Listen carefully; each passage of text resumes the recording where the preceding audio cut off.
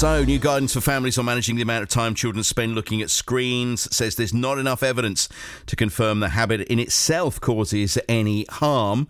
And the research out today does say that there's some associations between higher screen use and weight gain and depression, but they also say it's difficult to blame technology for them. These things were starting to appear well before the computers, so it's not necessarily being linked to the use of these computers. Well, our technology expert on Mark Murphy at Breakfast is Matt Porter. He's with me now. Good morning to you, Matt. Good morning. Thanks for joining us on the programme. This possibly will be a debating point in households over the weekend, I think, when parents and children lock horns. Kids will have heard this and say, well, look, it's not doing me any harm. I'm going to stay on my tablet.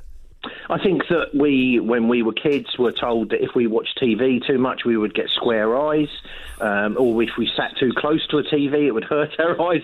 So we had lots of advice ourselves when we were younger about what we should and shouldn't do. I think a lot of the time advice is very useful from sources that are, able to give valued advice, but it's really down to the parents and people using the phones to make their own decision as well about whether or not their children have spent too much time using devices or whether we do generally.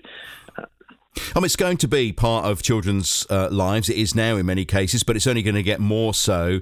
So it is important that they are used to going online, used to being able to use a tablet, used to being able to use a computer. Otherwise, they'll get left behind. Yeah, it's a form of communication, and it's something that we can't just suddenly switch off and say we're not going to use them anymore because we think that they might be causing us harm.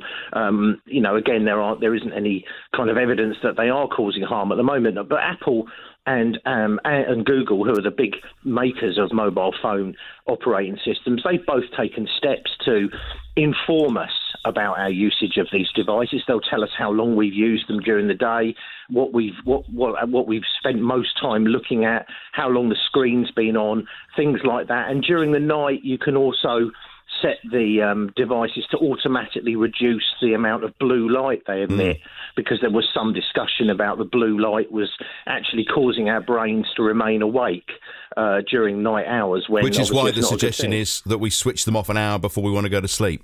Yeah, that's right.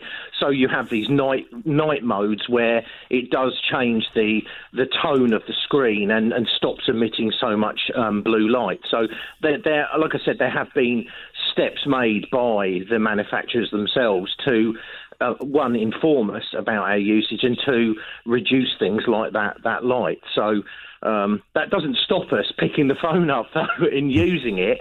But again, there are apps available for children or for young people's phones where you can start reducing the usage. Effectively give them a timer of how much time they can use, and then basically cut it. So there's lots of options out there, but it's really parental decisions, really making an informed decision, isn't it, about the use.